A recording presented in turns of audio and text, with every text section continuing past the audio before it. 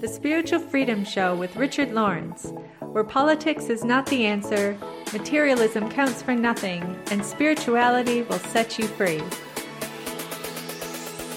I'm Richard Lawrence, and this is an Atheists podcast. We're also syndicated on these radio networks: Body, Mind, Spirit Radio, Transformation Talk Radio, WTRM, the Trim Radio Network, and Oneness Talk Radio. Richard. Darren. Great to have you back. So I've got something a little bit different here. I've got kind of more of like a prompt. It's kind of pulling from a few threads that I've seen in different conversations. But basically the starting point is, do humanity need a new word for God to help people towards, greater realization of the truth of the divine? Interesting. And I thought I'd just premise it kind of with, the straw man idea that I grew up with, because I think this might be where a lot of people get stuck with it, which is... I never know what's coming. I literally sit down here and people might be... I have no idea what we're going to be talking about. It speaks talking to your wide knowledge. I prefer it, and I think it's more real, so it's good. It's fun. Yeah, carry on, please. Yeah. So, when... the idea of God, put it that way, that was, described, presented to me when I was young, seemed to me very unscientific, very antiquated, something that to me I just couldn't believe that anyone in the modern scientific world could accept as rational, for it to be used as sort of a, people really reaching with it as a catch-all explanation and all this kind of thing, and to even be pushing over the idea that we need some sort of external accountability because we're so evil and, what's going to hold us in check. All these kind of ideas, I was like, what is all of this? They all got associated with this word, God. Okay. And it was only later, in discovering yoga and the yogis and, the way that they described this sort of allness of creation and their own experience of oneness, that I began to see that it was something different. Yeah. And for me, that was a life-changing, I'm not saying life-changing realization to realize that God was not what I had been presented with when I was younger. Yeah.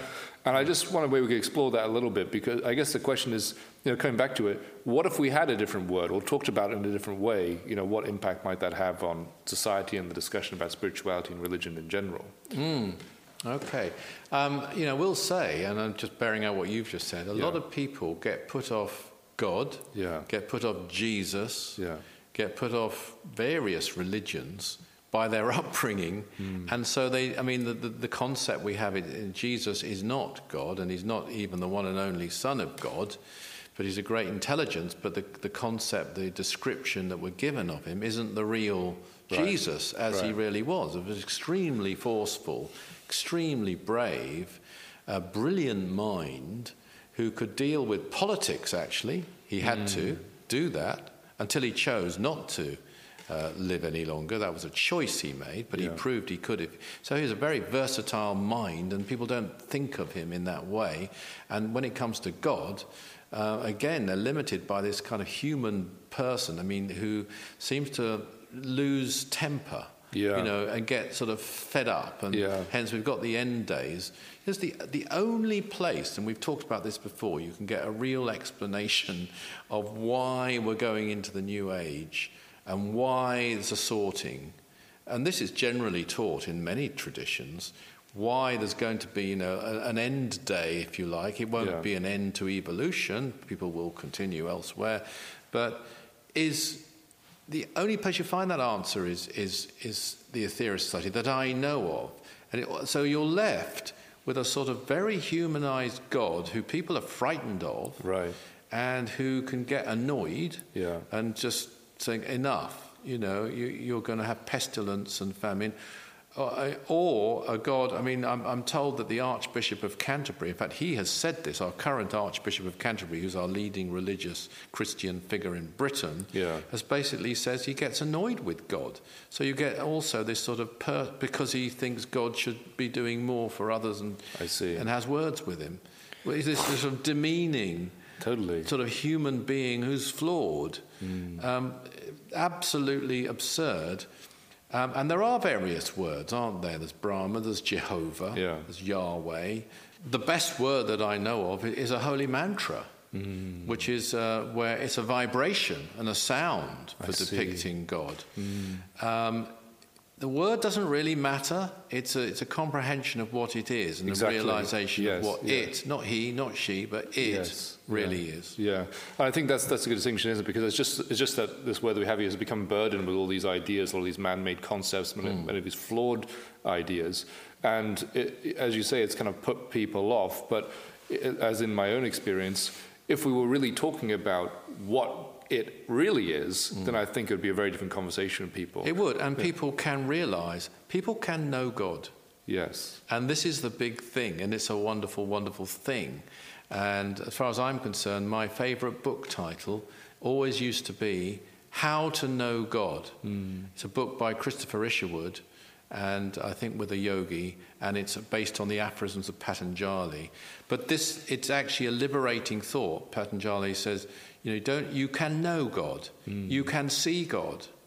You don't have to have faith alone. You don't have to have belief alone. And you know it because I am God. And when you know that, then you know that all life is God because I am all life. And so it's a real thing. Dr. King attributed the motivating force of advanced intelligences to be a love of God through realization. A beautiful phrase. And this is what he said kept them, as he put it, on the straight and narrow. A love of God through realization, not just a love of God through faith. Right. They knew these advanced intelligences, they're actually from other worlds, but they were working in a very sacrificial manner for others. But what kept them going was this love of God, because they absolutely knew what God is. And the interplanetary intelligences know that God exists throughout the universe. They know the galaxy, they travel the galaxy, and they know that is a living form as well. And they know it's all living. It goes beyond the old yogis, actually, who would say, that all life is consciousness, but they know more. They know about the intelligences that exist throughout the universe, and that's a very, very different thing. And the highest concept of God, actually, up to now anyway, was the sun, and it's a logical one. It's a creative force without which we wouldn't be existing at all. We wouldn't even have bodies, we wouldn't have life. So it's a very logical thing to worship the sun. Much greater thing to do than to worship any particular master, no matter how great that master is, and they should be revered, the great masters. The sun, even much greater. So quite natural for Brahma, for God, to be perceived as being the sun. It's stated actually in here, in the Nine Freedoms, that this is what God really was to the ancient scribes, I think is the phrase. I have to check the exact text there. But now we can go even beyond that, even beyond the sun, to even higher intelligences. Once you start to realize what God really is and what it's sacrificing, you develop a great love for it. Once you realize that the galaxy, and we're going into some vast concepts here, but this is real, this is God, doesn't even have to manifest, but is manifesting so that we can gain experience, and sacrificing, feeling pain so that we can gain experience. What can you do other than love it? And owe it everything, actually. And so you develop this real love for God. And as I said right at the beginning, of course, you realize it through the I am presence within us all. I think that's a beautiful way to go deeper into what God really is and what we can begin to realize for ourselves, because it can often get stuck in a sort of debate, can't it? No, God's this, God's that. Talking about it as almost an intellectual concept that has been just invented by us, but it's not. It was something that's not just always been there. It was there even before anything was there. And I find a lot of, as you say, liberation, I think is the word you used before, that we can all know God.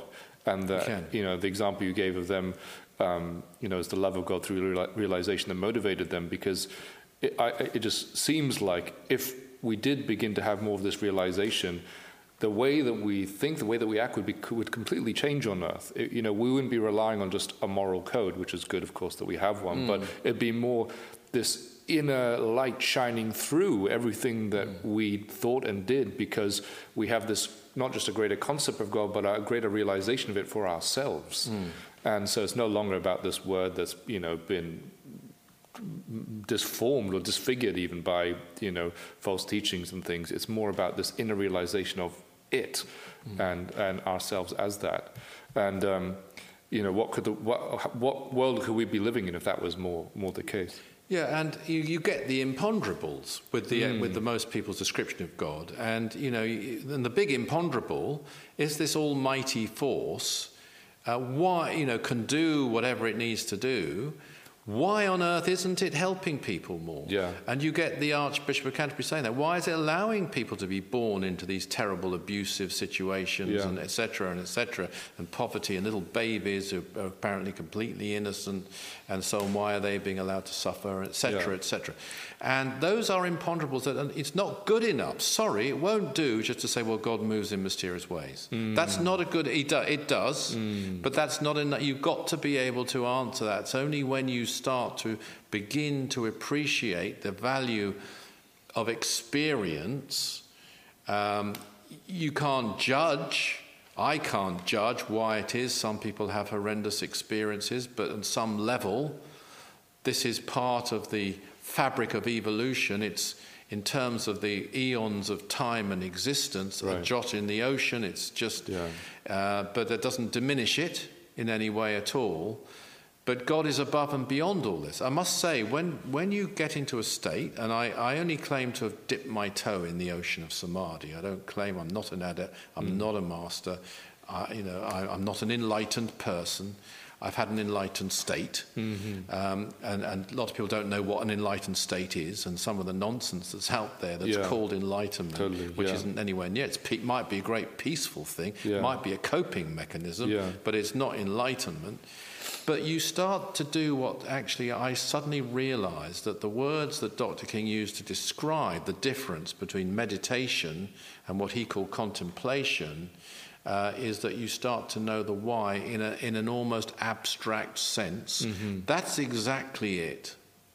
And because in that state you're not thinking, you're knowing, you do know at that point why it is that a hedgehog has to exist in the way it is. Why it is even that what we would think of as a bad person is going through a cycle of behaving badly, inverted commas.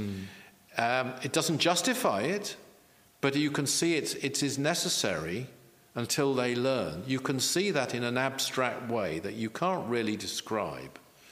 But suddenly you realize the wonder of God and of karma, which is God. It's God's law, working itself out in myriad ways, and all through the grace of God manifesting in its various forms, including as galaxies. People look up at the sky and they say, oh, there's, or they don't look up, but they detect in the sky a bunch of planets, a bunch of suns, and think, oh, let's call that a galaxy because they're all together. We don't know how they're holding together. We'll have to invent a word. Oh, I know, dark matter, because we can't understand. They shouldn't be holding together, but they are. They're holding together because God is holding them together through the magnetic body of the galaxy, which it is. That's a simple explanation, and it's something that you can start to realize. Yeah, no, I think, and just going back to one of your earlier points as well, I think it's a very common sort of atheist argument to sort of blame God and ask why does God allow a lot of these things to happen, without realizing these more profound nuances of reality and the way that and the nature of evolution and why we're here, as you say, going into the more abstract why of creation in the first place. And when I think I feel that, and this is something for everybody who's on the path, I think it takes, as we see in the Nine Freedoms, a degree of bravery to begin to even look and question your mind, what is God, and what does that mean that I am, as you start to take steps on the spiritual path. And I think it's a very cowardly thing even to be atheistic and to not really explore what God is, because it's very easy to argue about it in an intellectual way and to argue about it with people who don't know God. But it'd be a very different thing to stand in front of a realized yogi and try to claim that God is non-existent. And I'm sure it's happened. But, they could try. They don't know. Yeah. Then that's where they go wrong, I think. Yeah. People say, no, God doesn't exist. They don't know. It doesn't seem to them, it doesn't seem that the God they've heard of, yes, which has been wrongly described to them, could exist. And you can see why, actually. Yeah. You can see why. Yeah. I can actually relate to that. Yeah. It didn't make sense to me either.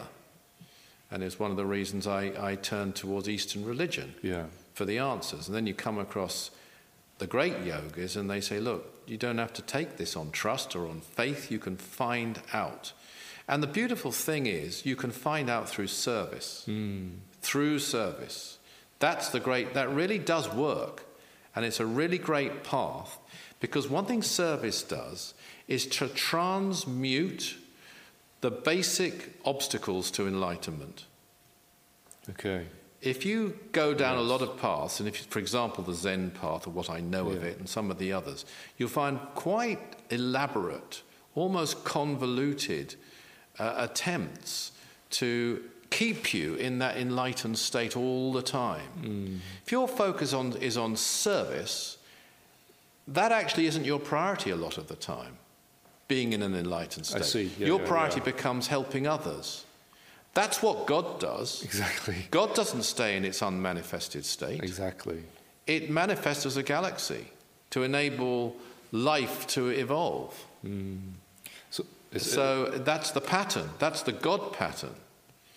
So through service, though, although your motive is to help others, and it won't work if it isn't, you will be burning up those obstacles, what they would have called samskaras. And it seems very strange to me that some of the old yogis who knew about samskaras nevertheless devised elaborate ways of trying to deal with them, go beyond them, transmigrate away from them, and didn't see that the way to really transmute them is through service. Yeah, I think, as you're talking there and just having so many thoughts and just realizing it's not even that we're emulating God on a micro level, it's that we are becoming more of an expression of what God is in the fact that we are serving others. And it's sort of like we express that godliness more in our everyday life, and we begin to not just say, oh, there's a pattern there and we are trying to be like the pattern. It's like we are surrendering ourselves to be an expression of that in everything that we do. And, just to bring it back to your other point, it's, for me, it's not just about the fact that we're, how do I put it? The alternative to someone trying to explain what God is and getting it wrong is not giving another explanation. It's offering people the truth that they can realize God for themselves. And I think that's the most inspiring part of it, because it's not just trying to offer people another dogma, which is part of the problem with all of this. It's offering people the liberation of self-realization and the understanding of what God is for themselves. Absolutely, we are, or should all, and we will all at some point be striving for self-realization. But one of the great things that you find in the 9 freedoms is that what you do after you've had that realization. Yes, and if you go by the greatest intelligences in this solar system, and the highest of the 9 freedoms, solar existence, they will enter galactic consciousness for the equivalent of hundreds of thousands of our years. But with a view, they come out able to practice something useful to the universe, a particular type of magic or whatever it might be. They don't go, and they come out of it. They don't stay in it. What the big fault, if you're looking at some of the old, particularly Eastern paths, which I love, a lot of them don't tell you what you do afterwards.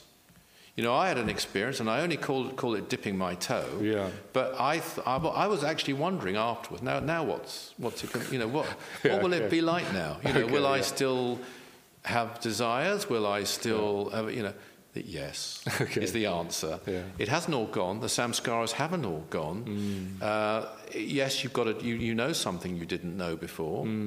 but you're still working your way through it. At least I am, and I haven't reached the zenith, far from it. So I want to repeat, I'm no adept, I'm no master. Yeah. But, yes, it's still there. But you don't come out of it for your own sake, you come out of it to serve. This is the total missing link in a lot of Eastern teaching. Yeah. And strangely enough, I think it put a great weight on their shoulders. Oh dear, I'm an enlightened person now. I've got to control this, I've got to stop that, I've got to deal with this thought, I've got to rise above that. They're full on, trying to permanently maintain this state of enlightenment instead of saying, no, I'm out of that now. Yeah. I've got the fruits of it, I'm not going to lose that, but now I'm serving. I was very lucky because I knew Dr. King very well. I was around him a lot. I spoke to him every day for 20 years. And he was a true adept, a true master, and he absolutely had samadhi right down, could enter it in minutes. He was the true adept, yogi adept. But watching him, he wasn't walking around claiming to be in permanent samadhi. If he had, he wouldn't have needed to discuss things with people like me, make decisions with people like me and discuss various options and so on. At times, yes, he would enter it and then he would know. I see. And he would know what was what. And but you're not in that state all the time because you're serving. And as I say, I think it takes a weight off your shoulders because of and the weight is taken off by selflessness, by the motive of selflessness. You're not doing it to take a weight off your shoulders. You're doing it so now I'm serving. As he said brilliantly, Dr. King, about a line by the Master Jesus, never again will I turn from my inner vision of you, which is in one of our prayers called the New Lord's Prayer. If you actually lived that, you wouldn't be able to move, says Dr. King. This is the exactitude of Dr. King. Two different masters, Master Jesus, Dr. King, both giving different takes on the same thing. Yeah. So therefore, you aren't in that state, as he would say, literally, of your inner vision of God. But, of course, you're manifesting that very inner vision by coming away from it and serving. Yes, yeah. I think there's this amazing journey, isn't there? We're talking about there's these kind of Western ideas, and then, there's these Eastern ideas that totally open it all up and help people to realize that God is something you can experience for yourself. But now we have something even greater in these cosmic truths, which is giving us an understanding of service as the path to enlightenment, and also the whole reason that we're here in the first place. And the pattern of God is to take all life back to itself. That's the plan, that's the purpose, that's the meaning of life. And what is the point in taking yourself to enlightenment, which a lot of them still strive to do, thinking once I get there, I'm out of it, I'm gone. They don't really think what will happen to these other people here. There are those who do and know they'll be able to do more for these other people here, but there are those who are just seeking that release for themselves into God consciousness, and they don't have a plan after that. They don't think a plan needs to even exist after that. There'll be a lesson for them if they ever get there. Actually, nowadays, I think it would be very hard to get there with that attitude because they're missing the big point of service. But when you come down, when a God chooses to manifest itself, not because it needs to, we need the experience we have. It doesn't need experience. It's beyond experience. It chooses to manifest, say, as a galaxy, but in doing so, it feels pain. It breathes, it meditates, it thinks. It's come out of that state into a lower state, and it has to. And there is the pattern. There is the pattern. Yes, strive for God consciousness. Yes, strive for samadhi. And then come out of it and know that you're out of it. You've got wisdom you never had before.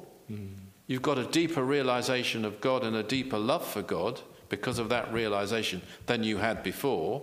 You're more motivated than you were before, and suddenly you might come across something and suddenly know what it means. Something that you've known for 50 years and now you suddenly know what it means. Totally. All those things, but you are not walking around in an enlightened state all the time, because that's the essence of service. And you wouldn't be much use if you did. If you're working, see some of these wonderful, people do in intensive care and helping people in crises and so on.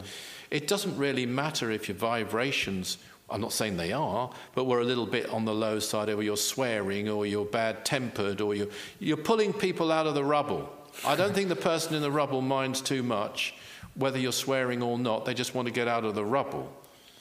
You haven't got time to be thinking, hang on, what about my consciousness? Yeah. Can you just wait there for a moment in that rubble? Because I've got to get myself right first. Yeah. Totally. I think that's a fantastic message to leave us with. That at the end of the day, it's service that we really need to think about. Yes. That is God. Yes. Yeah. Thank you, Richard. Hey everybody, it's Darren here. Thanks for tuning into the show. Now, if you enjoyed that episode, don't forget to subscribe for more wisdom from the 9 Freedoms. If you'd like to find out more about the 9 Freedoms, about Mars Sector 6 by Dr. George King, go to our website, that's atherius.org. Richard and I love hearing from you, receiving your comments, your questions on your spiritual experiences, and talking about them on the show. So do write to us, share them with us at spiritualfreedom@richardlawrence.co.uk. Always remember that service is the jewel in the rock of attainment. See you next time.